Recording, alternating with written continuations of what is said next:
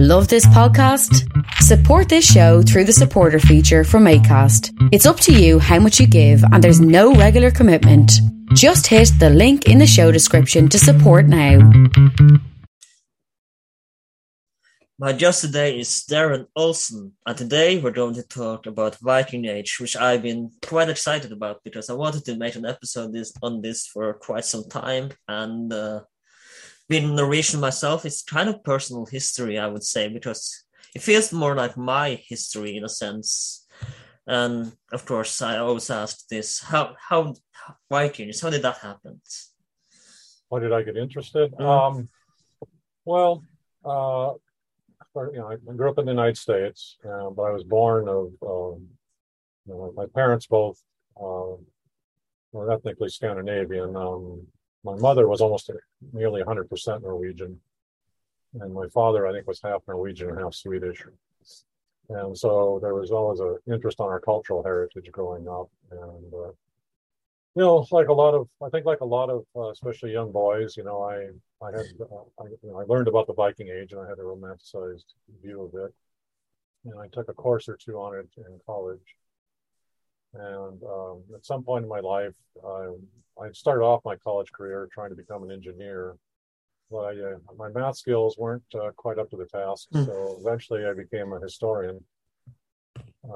And my scholarly focus is on modern Norway and immigration to the United States. So I don't claim to be an expert on the Viking Age, but this happens to a lot of us in this field. We end up teaching courses on the Viking Age.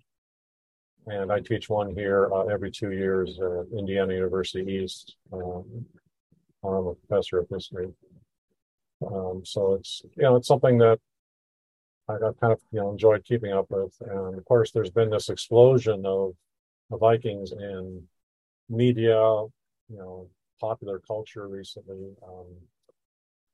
I know I went to see the movie The Northman, which about a month and a half ago. What do you think of it? Was it fairly accurate, or is it? I think it's more. I think, especially in terms of the culture, I think it was more accurate than probably anything else. It's hard to say. A lot of it you're dealing with Viking mythology, and we know something about Viking mythology, but we don't know everything. And I was caution my students that a lot of the sources that we get on the Viking Age were written after the Viking Age had ended. So we have to be a little careful when we look at the Viking Age. And we're going to discuss, of course, he's referred to Snorri here, I believe, and we're going to talk about him by the end of the episode, of course, because he's kind of a significant source, as we spoke about before, and but we're going to talk about him by the end of the episode. So we have to start, of course, with the beginning of the Viking Age. So was it really?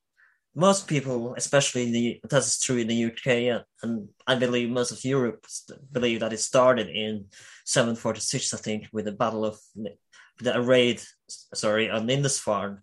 And is this where we can start the date of the Viking Age? Is that is that fairly accurate?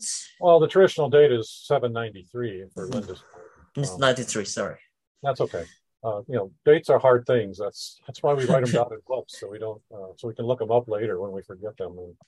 And in my classes, I try to go for what I call relative chronology. I try not to, my students know how things happened in order, but I usually don't pin them down to an exact date. But yeah, there was a famous raid at a monastery at Lindisfarne. It was an island monastery off the northeast coast of England. It occurred in 793.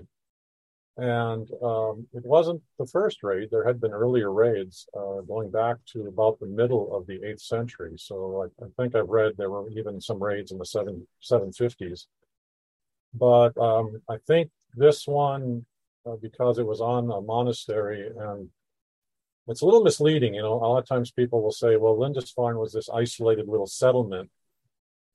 And it just kind of wasn't that important, but actually it was. It was a center of great wealth in that part of England. It was probably the largest population center north of York, or Jorvik, as it becomes known later, or Jorvik, the Vikings named it. And also the monastery controlled a lot of land on the mainland. So And it had a lot of wealth, and it had been associated with St. Cuthbert. So it was very important. But I think the biggest reason it becomes noted as sort of the start of the Viking Age is you had the churchman Elquin, who was in the court of Charlemagne. And when he heard about it, of course, he was from Northumbria, right? And he knew of this monastery. And so he was really devastated by the news. And I think in some ways he becomes the propagandist for this, making Lindisfarne important. And as historians, we always have to, for any age, we have to choose a starting date and an ending date. And I think we can attribute a lot of that to Elquin as the start of the Viking Age.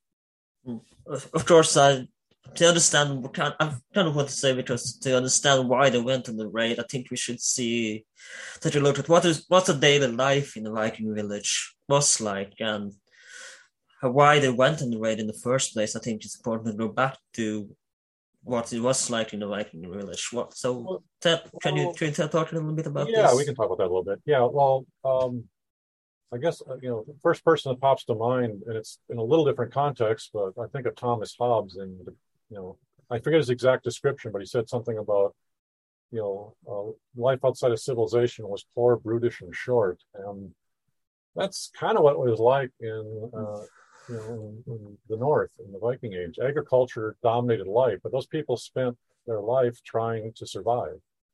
Right? They were involved in harvesting grain. They had livestock. There was fishing. They did a lot of logging. So it was, that really dominated their lives. And, we were talking before I went on about the different lengths of the day in Norway. Well, think about days in the north in Scandinavia. You had these really long days, and so during the summer months, so they would work very hard and long. But then the winters, it was very short with little light at all. And it was very cold, very snowy, and they were huddled inside. They took their animals inside, of course, for that. Like I said, families had to grow enough to feed themselves. If they were going to make extra money, usually they were involved in some sort of craft. So maybe often had women doing weaving. The men might be doing things like leather working, blacksmiths. I know Norway was noted for producing soapstone, which was an export item. And what we've noted is that even some of the smaller settlements were probably tied into at least regional trade in that part of the world. And so that's where you try to make a little extra income.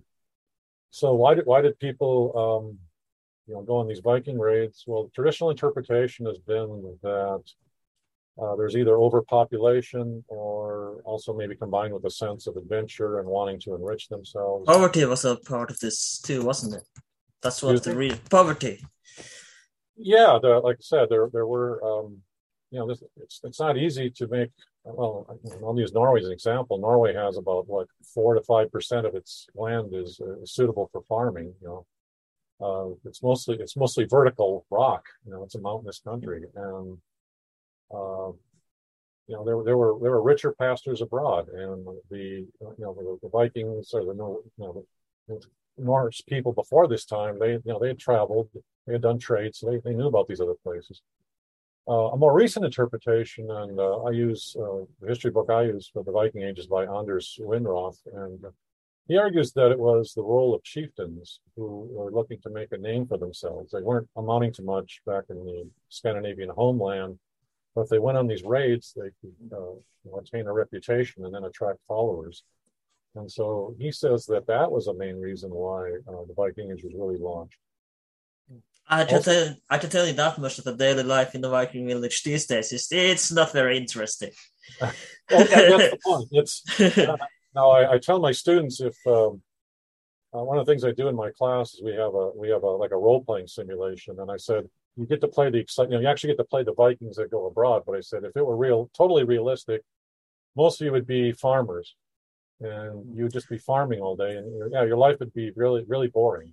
You do the same thing day after day, and I guess you're absolutely right. You kind of forget that sometimes because those who went a Viking were just a very small percentage of the people living in the North.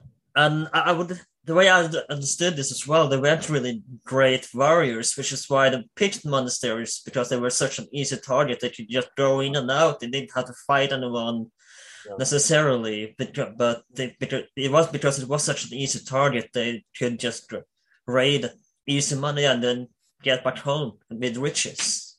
Yeah, and from the Viking perspective, your thinking is this: well, if you're going to put all this wealth into a building, and then you're going to have these unarmed men are the only ones there, why shouldn't I take it? You don't seem to consider it very valuable. You're not protecting it with other warriors.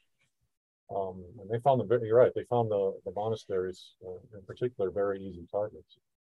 Now, something that I feel like has been a misconception is that the rape, while it might have occurred, it didn't occur as much as we think it was. That rape and violence, such things didn't really happen as much as we think it did it? No, and that's sort of the the stereotyped image of the Viking Age are these pirate raids. But what I tell my students, the most prevalent Viking activity was trade.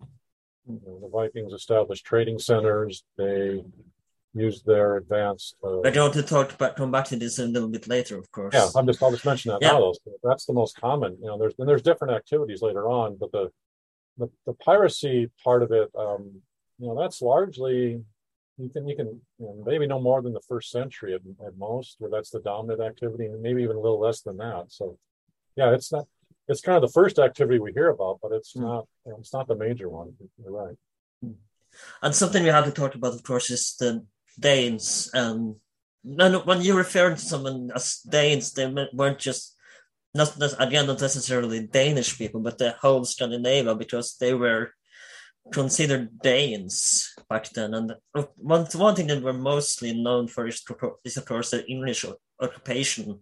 Mm-hmm. So what was, we just came to know as the Danelaw. So what exactly was the Danelaw? It wasn't a law, was it? It was the Scandinavian rule of England. Well, the Danelaw is interesting. It's a significant portion of England. It's rough if you think of sort of the eastern and central part of England during this period. We mentioned the raids, but eventually, what a lot of the Vikings realized was that there's more here than just coming in and grabbing wealth and going off with it.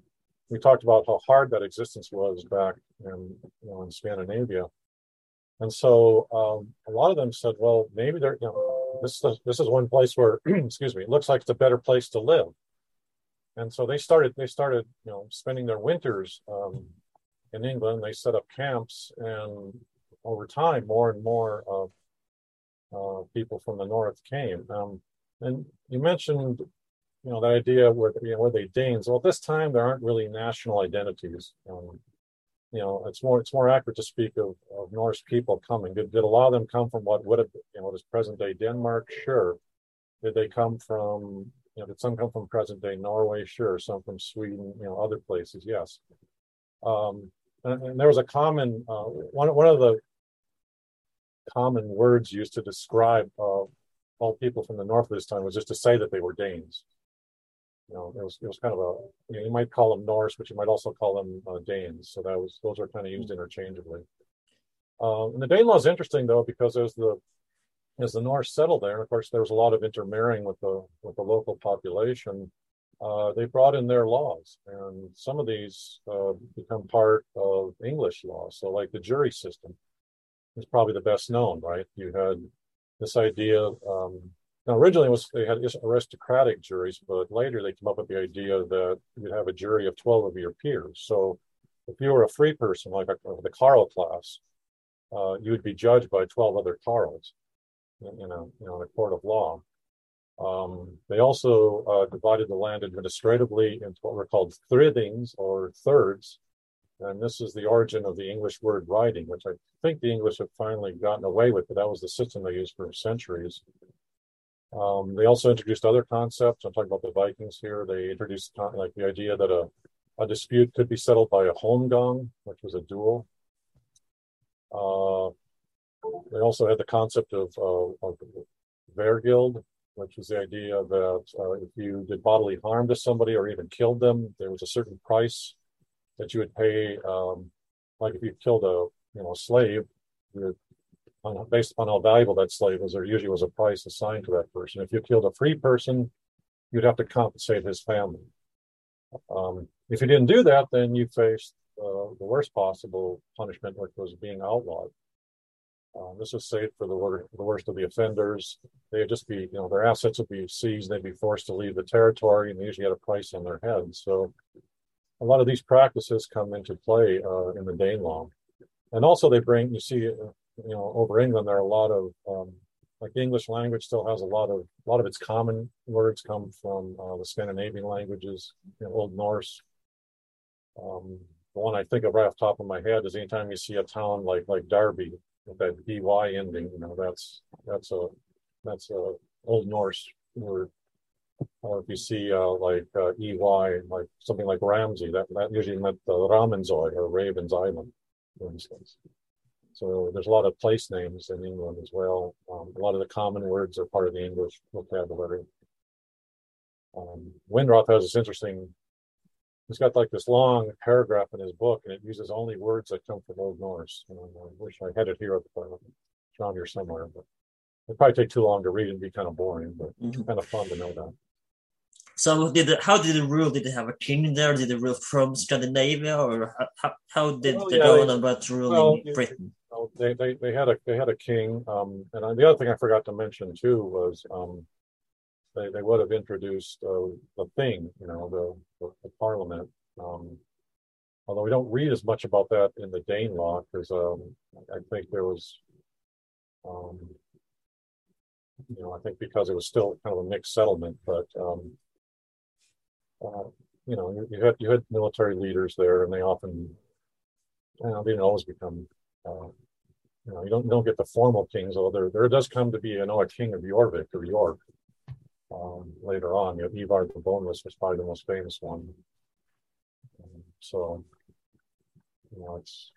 it's not really, at least not initially, it's not really ruled from Scandinavia. That will happen later on. We'll see, the Scandinavian kings becoming involved in affairs in England. A lot of that has to do with dynasty, marriages and all sorts of things like that. This is what I think that scholars seem to think that this is the start of the Danish Empire, isn't it? Yeah, it really is. So they rule for quite some time before William the Conqueror comes along, but they do rule basically up to then, don't they? Up until William the Conqueror, which ironically also is from Norse ancestry, since it was a Norman. We will come back to the Normans again later, but they did rule pretty much until William the Conqueror, don't they? Well, I would also add Canute the Great. He had a kind of what's called the North Sea Empire, right? He was king of Denmark, but Svein Forkbeard was the one that gained control of England, but then he died just a few months after, and Canute succeeded him. And Canute put together this empire that included Denmark, England, parts of Norway, parts of the islands, and so that he's the person that falls in between William the Conqueror. Of course, I'd like to mention the Normans, where they are Scandinavian ancestry, aren't they? Because they call Normans. So how did they emigrate to France and from Norway? Well, there's a long history of Vikings conducting raids into France. Two river valleys in particular, the Seine and the Loire. The Seine, of course, leads to Paris. The Vikings raided frequently. They often would winter, especially if there were islands in the middle of these rivers. And this plagued the French kings for a long time, and finally, they do try to take Paris too, don't they? Yeah, there's a siege of Paris. I forget the exact year, but I think it's in the mid 9th century. I think that sounds about right. Yeah, I don't know the exact date, but like I said, there's so many dates. It's just hard to keep track of them all. But yeah, the Vikings had even besieged Paris. Well, finally, we have King Charles the Simple on the throne of France, around the year 911. And he had originally tried to get one of his French vassals to occupy what is basically today Normandy, hoping he could hold off the Vikings. Again, Normandy, of course, comes from Normans. Name comes later, but I'm using it so people, yeah, it comes from land of the Normans or land of the Northmen. That's what it literally means. So eventually what he does is there's this Viking leader named Gunga Rolf, or Rolf the Walker. It was said that he was so large no horse could carry him. And so Charles signs a treaty with Rolf. He's better known in France as Rollo. That's probably the name most people have heard of him by. So he becomes the Duke of Normandy. Was it Rollo that had this story where he kind of is supposed to kiss the king's feet, and then I forget I don't think it's Rollo. I'm not quite sure if I'm right here, but it's a story of a Norman supposedly going to kiss the king's feet, but then he goes down and then they kind of pull the feet off. Supposedly. Yeah, there's some story like that. Again, could be a work of fictional for all I know, but there's so much myth. And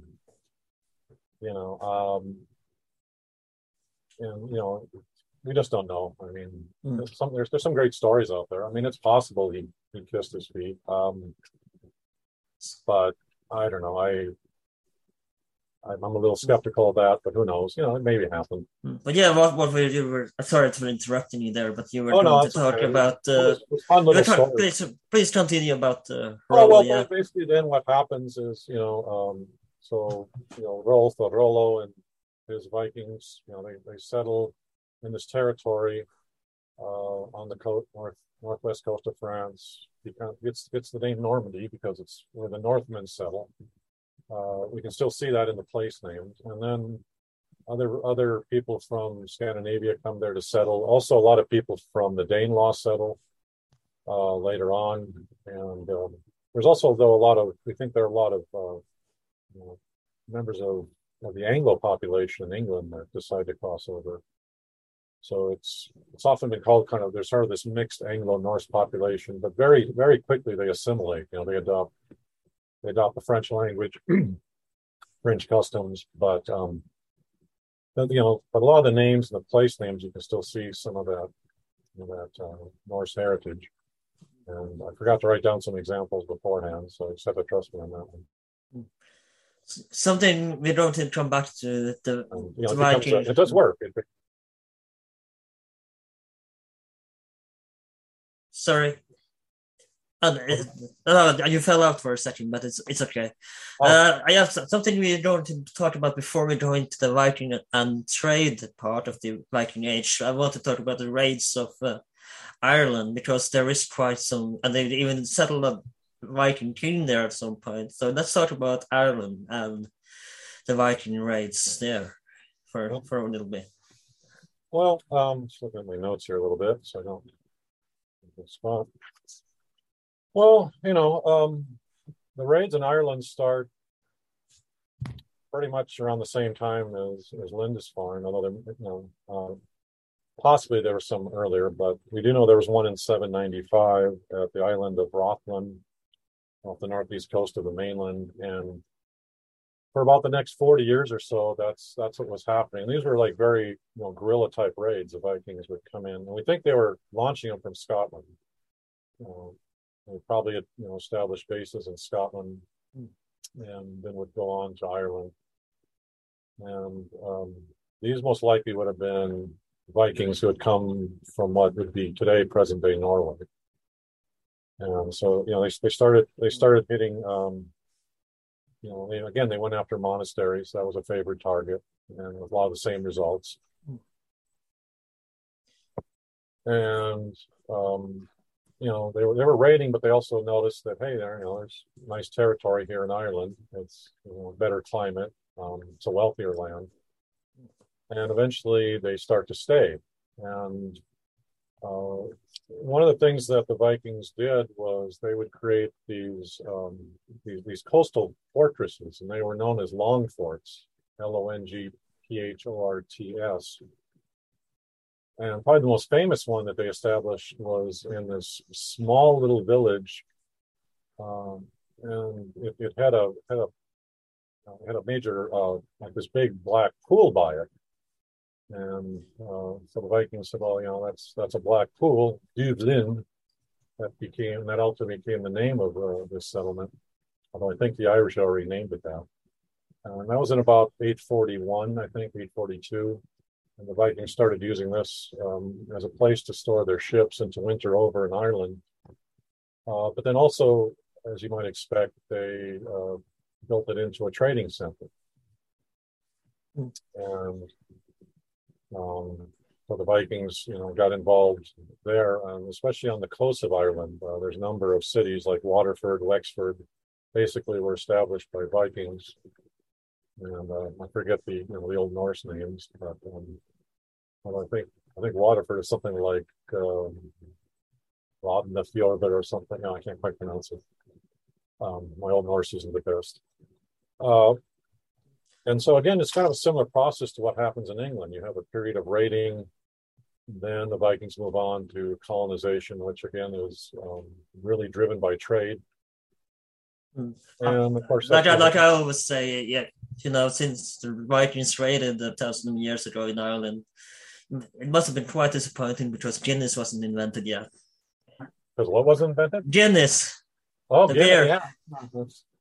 Yeah. Well, I imagine that would have been another treasure that the Vikings would have enjoyed. They would have loved that, wouldn't they? Yeah. Well, I think modern Scandinavians do. Me for sure is my favorite beer. One of my favorites too. I'm hoping to get to Ireland someday. Oh, it's amazing! Guinness in Ireland is amazing. It's highly recommended. I haven't made it there, but I'm hoping to. So. When you go, just have a Guinness. It's you never have a Guinness outside Ireland again. I promise you. Yeah, I've read they have to put preservatives in it when they ship it abroad. But, it doesn't travel well. No, it doesn't. Unfortunately, you can find it right some places, but it's really depends. You have to be lucky to find a really good Guinness outside Ireland. Yeah.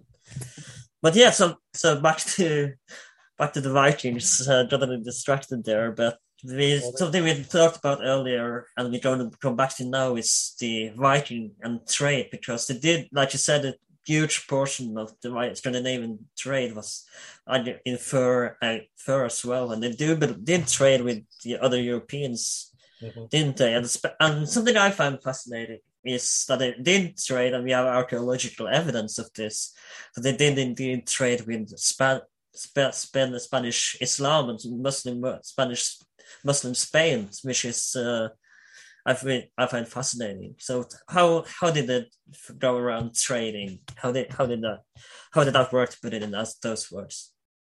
Well, I think if you can kind of envision a map of Europe in your head, what the Vikings did is they took it, because of their maritime technology. They had these wonderful ships that could travel across the oceans. The longships.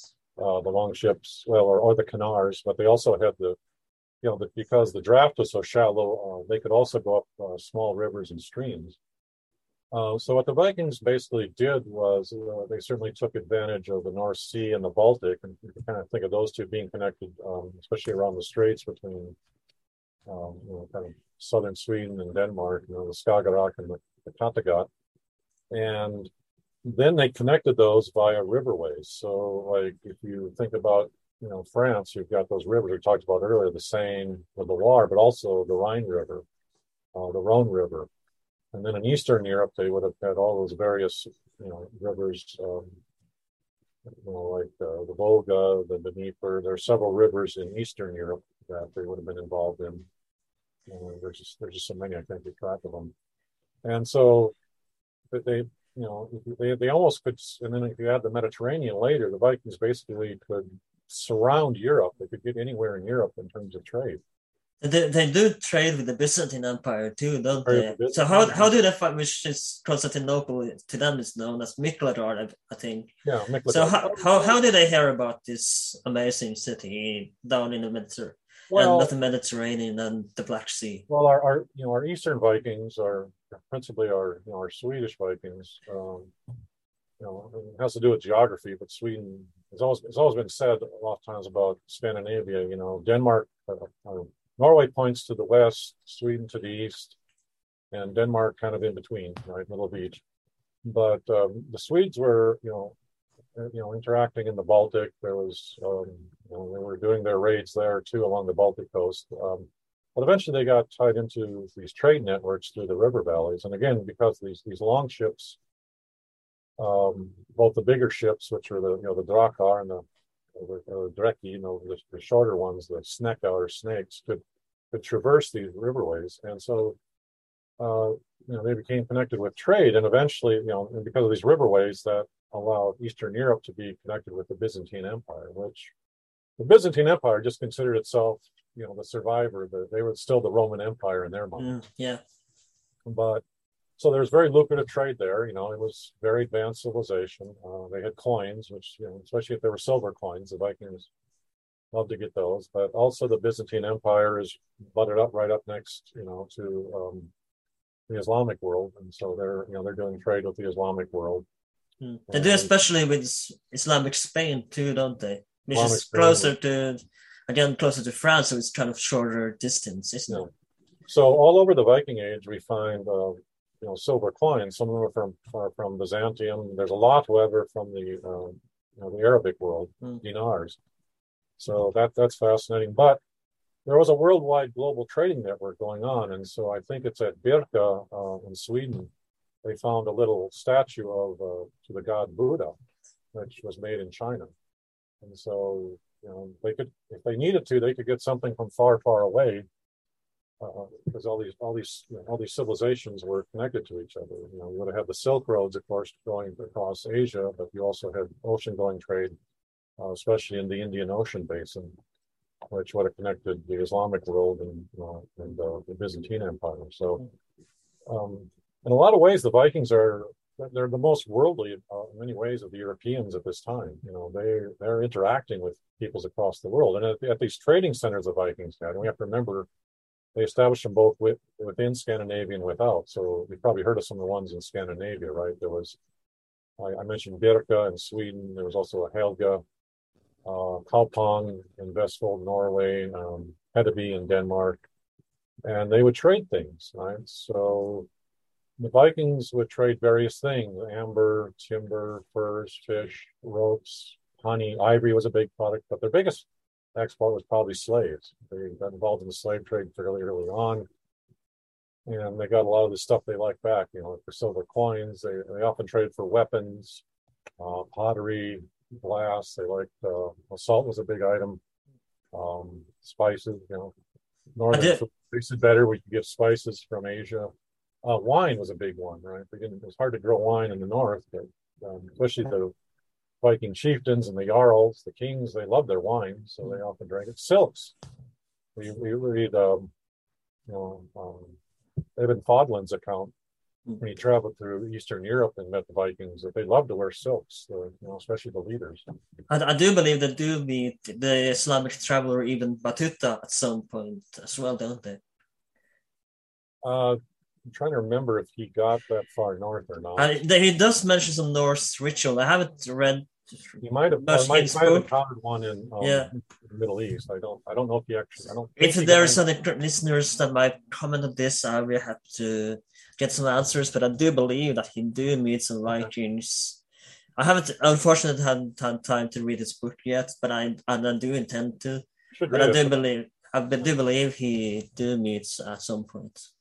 Well, the one I got is his travels in Africa, which is fascinating, because he comes with certain biases, and then he encounters all these different forms of Islamic culture across Africa, and it's really fun to read his reactions. Of course, something we have to talk about, and we did make an episode about this last year, which I highly recommend, with the YouTube channel Eastern Roman History, and we talked about the Varangian Guards, but we have to talk about them a little bit in this episode too. So how do they end up?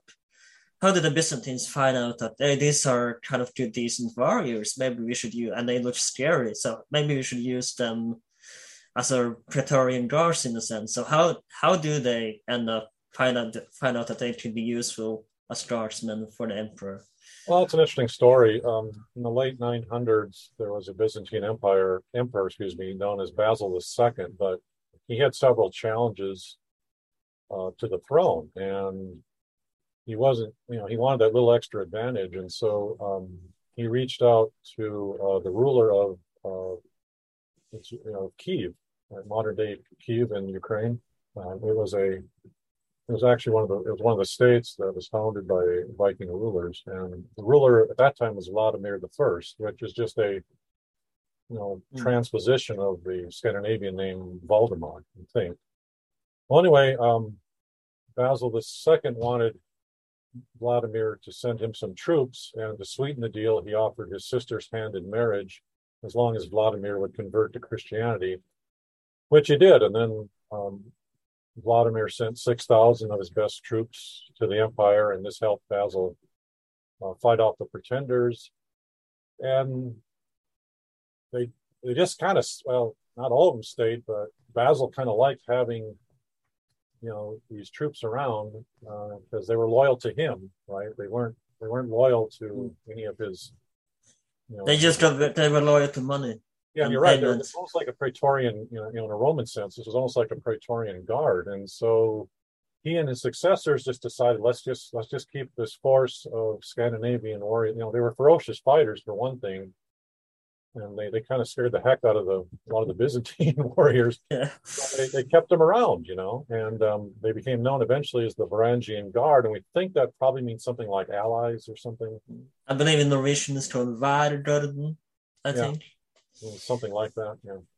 Of course, there's also the story of the most famous member of the Varangian Guard. There was a young man named Harald, he became known as Harald Hardrada, council. The brother of Saint Olav, I believe. Yeah, he served in the Varangian Guard from 1034 to 1043, and he became a commander. He was, I think he was very young when he joined. I think he was only 19. He eventually has an affair with the Empress Zoe, and when the emperor the civil war breaks out in 1041 in Byzantium, and Zoe is one of the, she's the leader of one of the factions, and so Harald becomes leader of her faction. There had been an emperor named, or at least who tried to take over, named Michael, but Harald killed him. Ostensibly, he cut out his eyes. And then after he helped Zoe regain her throne, then Zoe turns on him, had him imprisoned, but he manages to escape when the prince of, that's what Kiev was called, a principality, excuse me, I forgot that. So Prince Yaroslav of Kiev has this invasion. It fails horribly, but there's all this confusion, and that allows Harald to escape. He returns to the north. Doesn't he bring along the treasury of Byzantium as well? Yeah, most of these guys got really wealthy. They were paid well, but they found ways to supplement their income. They were commanders, and they were used in battles a lot. And if there were any riches to be had from those battles, the spoils of war, right? They would take those. And Harald certainly did that. So he had this nice treasure chest when he went back to Norway. And, Magnus will die in 1047, and then he becomes the sole king of Norway. And he's eventually going to plot to invade England about 20 years later. Which fails, as you know. Which fails, yeah. Well, if the wind had only been blowing from the other direction. It's something we have to, of course, talk about, and it would be a crime if we didn't. Would be that is Scandinavians, of course, found America first, but they didn't settle there. So why was that? They sailed there, they found this land. Why didn't they want to settle there? Why did they turn back and just forget about it? Kind of forgot about it in a sense.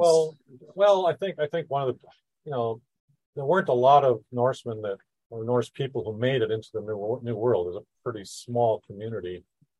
And the one dumb thing they did was they antagonized the local indigenous peoples. And those indigenous peoples, they got into fights with them, and the indigenous peoples won. the Norse didn't win every fight they were in, and this is one that they were losing. And it was also at the very far end of what with that technology at that time and the population of maybe what they could now, do. correct me if I'm wrong. Yeah. But I do believe that in the series American Gods, they do the first scene of the Norsemen. They do kind of depict this, that they run away from the new land, don't they? If I remember correctly, in American Gods. Yeah, they had to hightail it out of there because they weren't faring very well, and they were under constant attacks, and the indigenous what we call American Indians drove them out. Basically, and it was just really hard to sustain that far. If you look at the distance, it's just so remote. And they would have had to import a lot of the things they needed, but they were there long before Columbus. But they couldn't establish. It was very unlikely they were going to establish any sort of permanent settlement there. It's kind of interesting what if scenario. What if they did settle there, and how would it have developed? I don't know. I think. I don't know if they ever would have had a critical enough population. I mean, I think the most likely outcome would have been that they would have probably assimilated with the indigenous people. There's this great mystery about the settlers at Roanoke in Virginia, but I think that's what happened, or North Carolina, excuse me. I think that's what happened, with the people from Roanoke. I think they eventually assimilated with the indigenous peoples, and I think that probably would have been what would have happened with our Norse or our Scandinavians. It was just really hard to get that many people, critical enough mass to make it's quite a far distance as well. It's a really far distance, and those ships were the best at the time, but that's still a very long ways to go.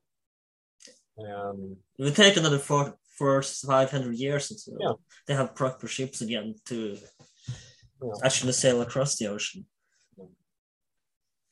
They did settle Iceland though, and Greenland. Yeah, they could settle those areas. Again, it's quite shorter distance. It's much shorter to Iceland and Greenland, and Iceland survived. Greenland didn't. Either they just got wiped out, or maybe they assimilated. We don't know. It's a mystery in Greenland. We're not sure. Exactly what happened. But again, the Greenland. It makes for good historical fiction, though. Yeah, it makes fun if you like that. Yeah, it makes for great fiction. So, of course, you have to talk about the unification of Norway and how did that go about? Because of course, there's some legends around the unification of Norway. Now, I do have the name of the king in Norwegian. I don't remember his English name. Hårek is it called in Norwegian, so I don't remember his English name, unfortunately, so sorry for my international listeners, but how did the unification of Norway go? Well, I think the traditional story has been that, and I'll use the English phrase, although the modern one would be Harald Haarfagre, I think would be usually it's translated as Harold Fairhair, or Harald Fairhair. That's it. Well, he was a regional, think about roughly the 860s, 870s. He's a regional king in southeastern Norway, and he's ambitious. He wants to consolidate. He wants to be, rule over a bigger territory. And what he's able to do is he basically decides he's going to divide the country up. There's a powerful man in the north of Norway, known as Håkon. He's the Jarl of Lada in what is current day Trøndelag. I guess it's still called Trøndelag. Yeah, it is. And anytime there's a unification attempt in Norway, the Earls of Lada, I think it was Hladir in the Old Norse, always come up. Well, Harald Fairhair cut a deal, and basically he said, I'll take over basically kind of the southeast and the western part of Norway, and I'll leave you alone up there.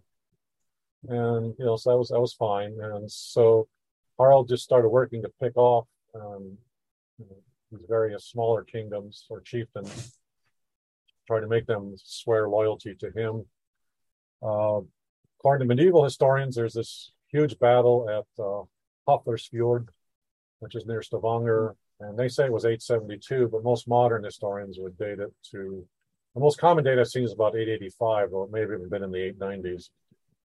And there's an interesting monument there at Hoppersfjord. It's the Sverdifjella, the three swords in the mountain. And I've actually been there. It's kind of neat. I had my picture taken there with my colleague from Norway.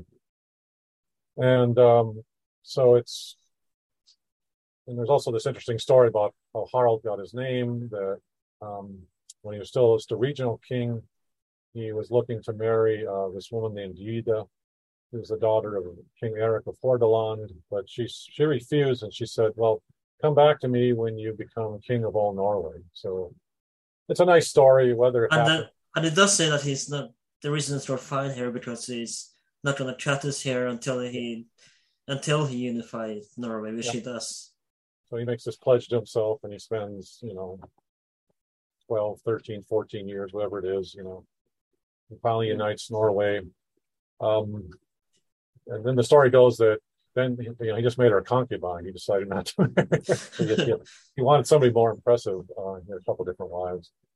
So he puts in his administration, starts to get central control of Norway, although this is also the time when we hear that a lot of Norwegians didn't like his strong rules. A lot of them go into exile.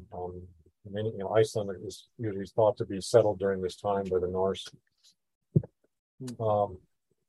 Problem with Harald is we don't have a lot of contemporary evidence, and most of the evidence we get comes from Snorri Sturluson, who's writing around 1220, 1230, a couple centuries later. So there are some scholars that would argue, I think most would buy that Harald was the unifier, but there's some that would say that the unification of Norway doesn't really come until later on, either under Olav Tryggvason in the late 900s or even St. Olav Haraldsson, who reigned from 1016 to 1028. So, there can be some disagreement there, but I think the most common one listed is Harald Fairhair. And of course, I wanted to talk about him next. It's funny you mentioned him because he's the one I want to talk about now. Because as I'm going to refer to him as Saint Olav, and again, I grew up with the Norwegian name, so I don't remember his English name. I'm sorry again.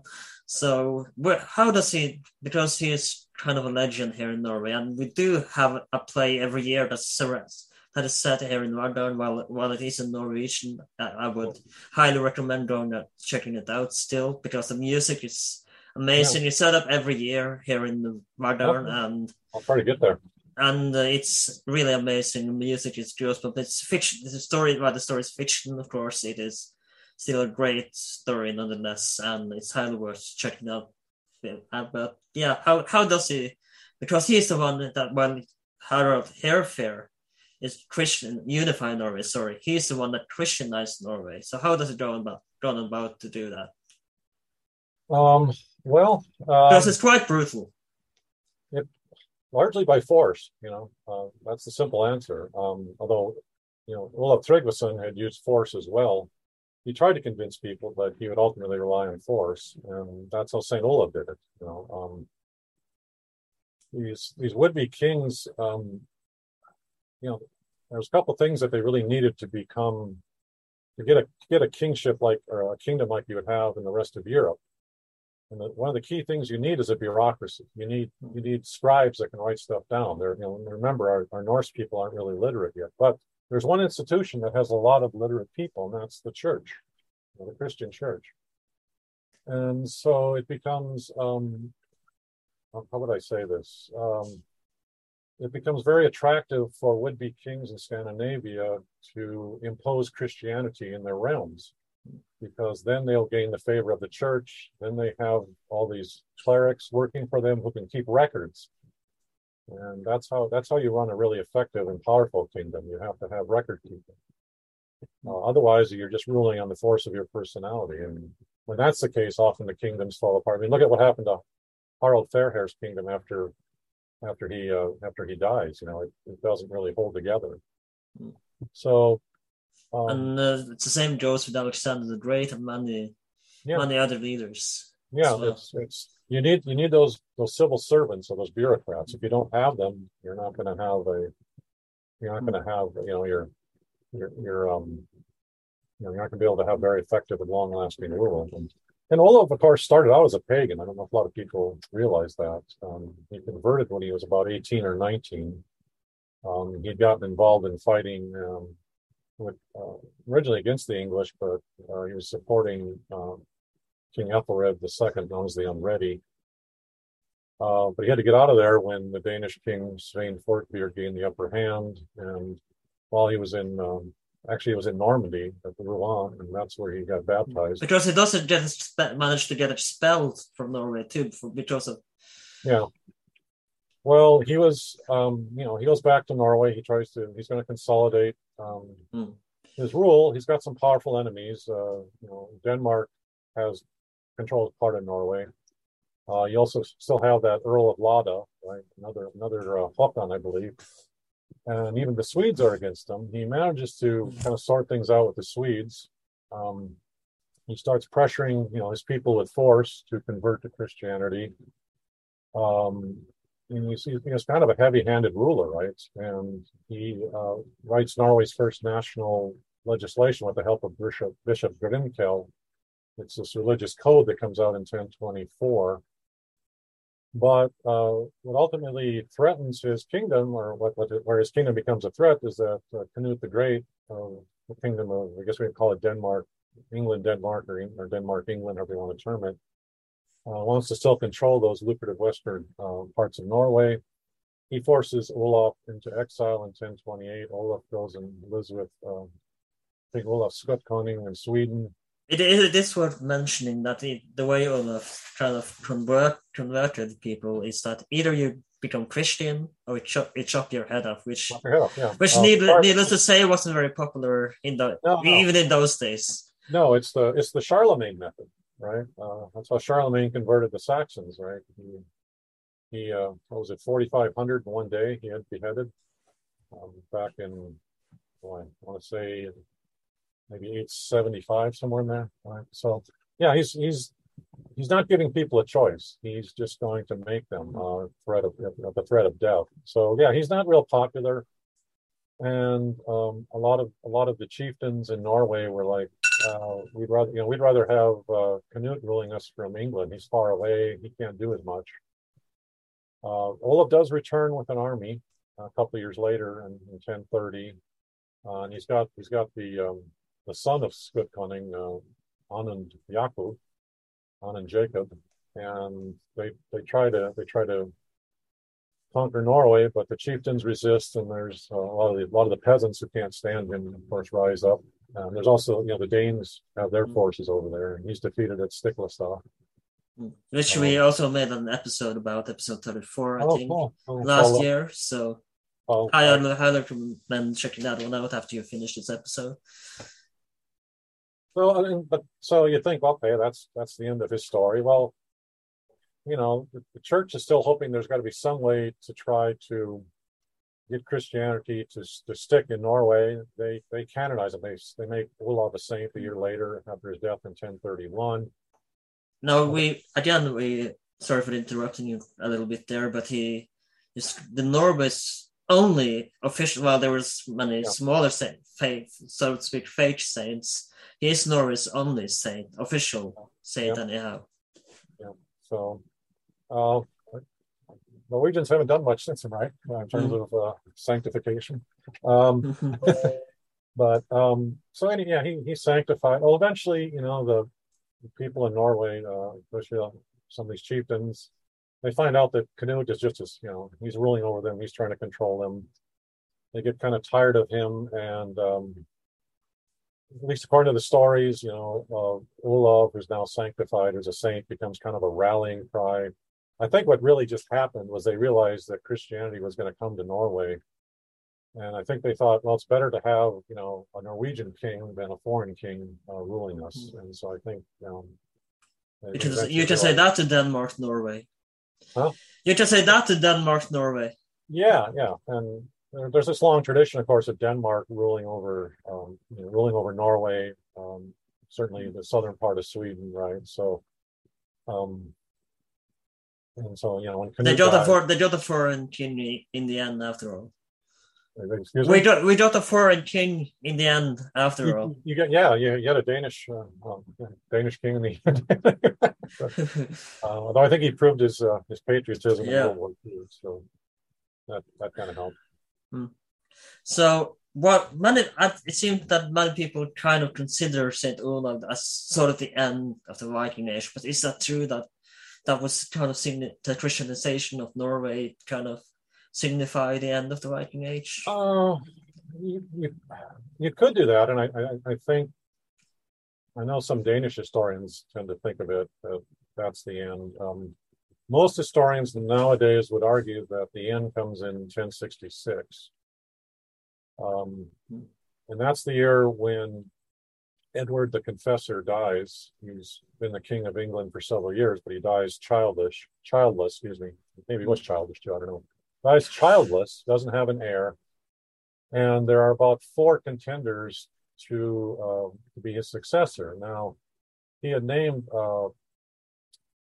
one of his relatives, Harold Godwinson, to be the king, but he had also, this is in January of 1066, but he's crowned in 1066, but he'd also promised the throne back as early as 1051 to William of the Duke of Normandy. Also known as William the Conqueror, of course. He becomes known as William the Conqueror. There also was a claim from,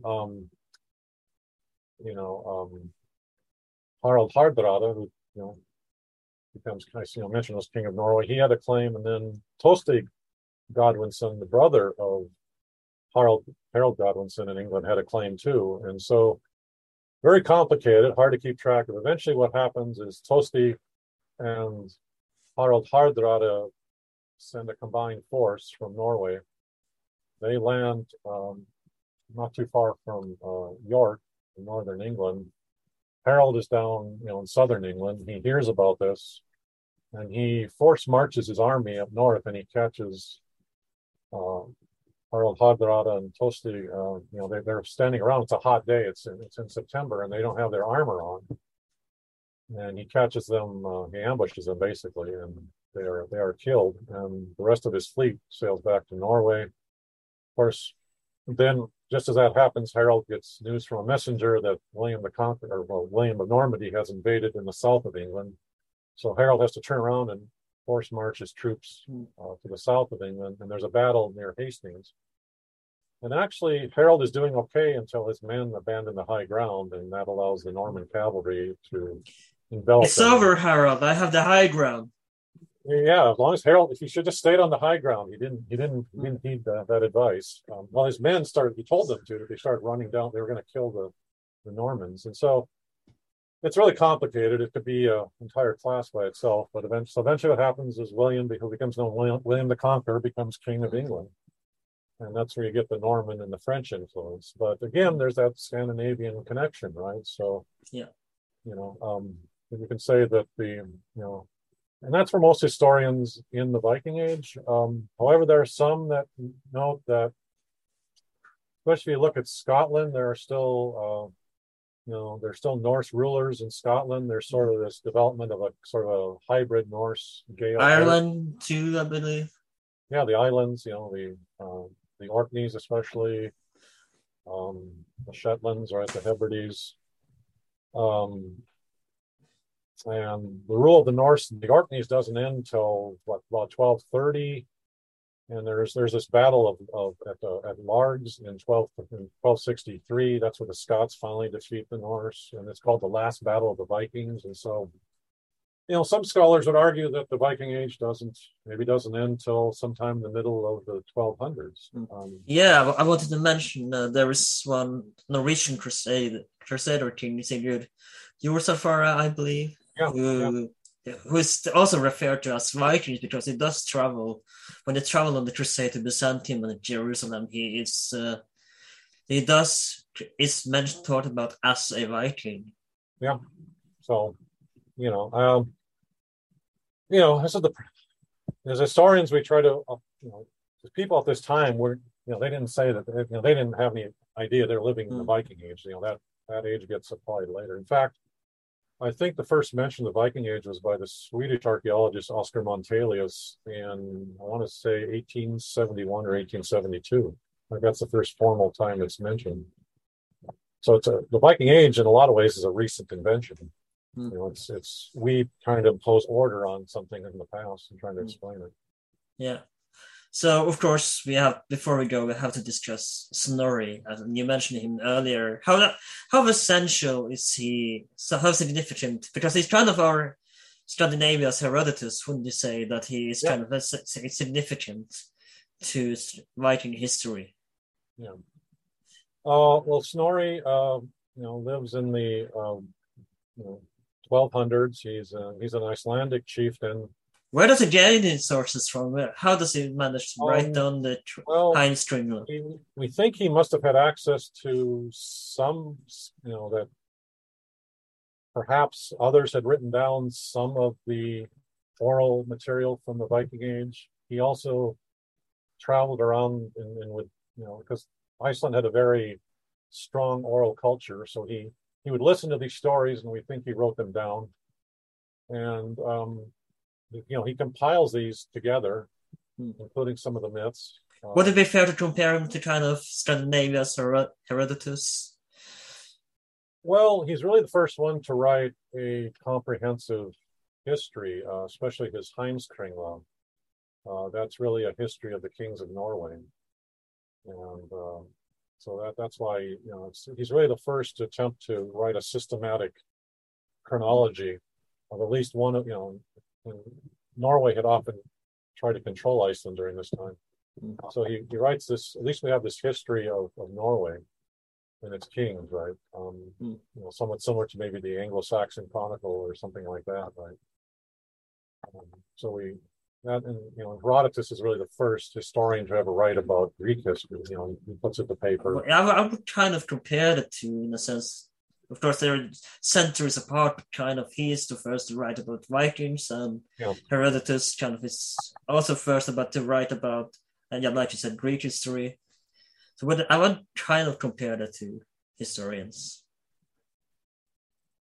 Well, I think most historians view Snorri. He's a fairly reliable source. Obviously, he doesn't get everything right, but a lot of what he's written seems to hold up fairly well.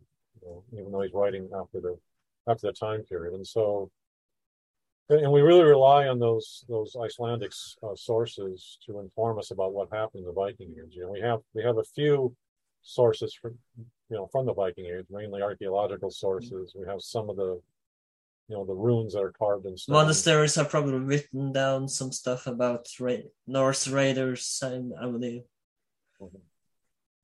But something I didn't get to mention when he talked about Ireland is I was reading hold on, I had to find I forgot his name, The Hammer and the Cross by Robert Ferguson a while ago, and he mentioned that they did a DNA test of Isle of Man and I believe Ireland as well, and it was quite surprising how many people had Scandinavian ancestry in their DNA. It was quite surprising.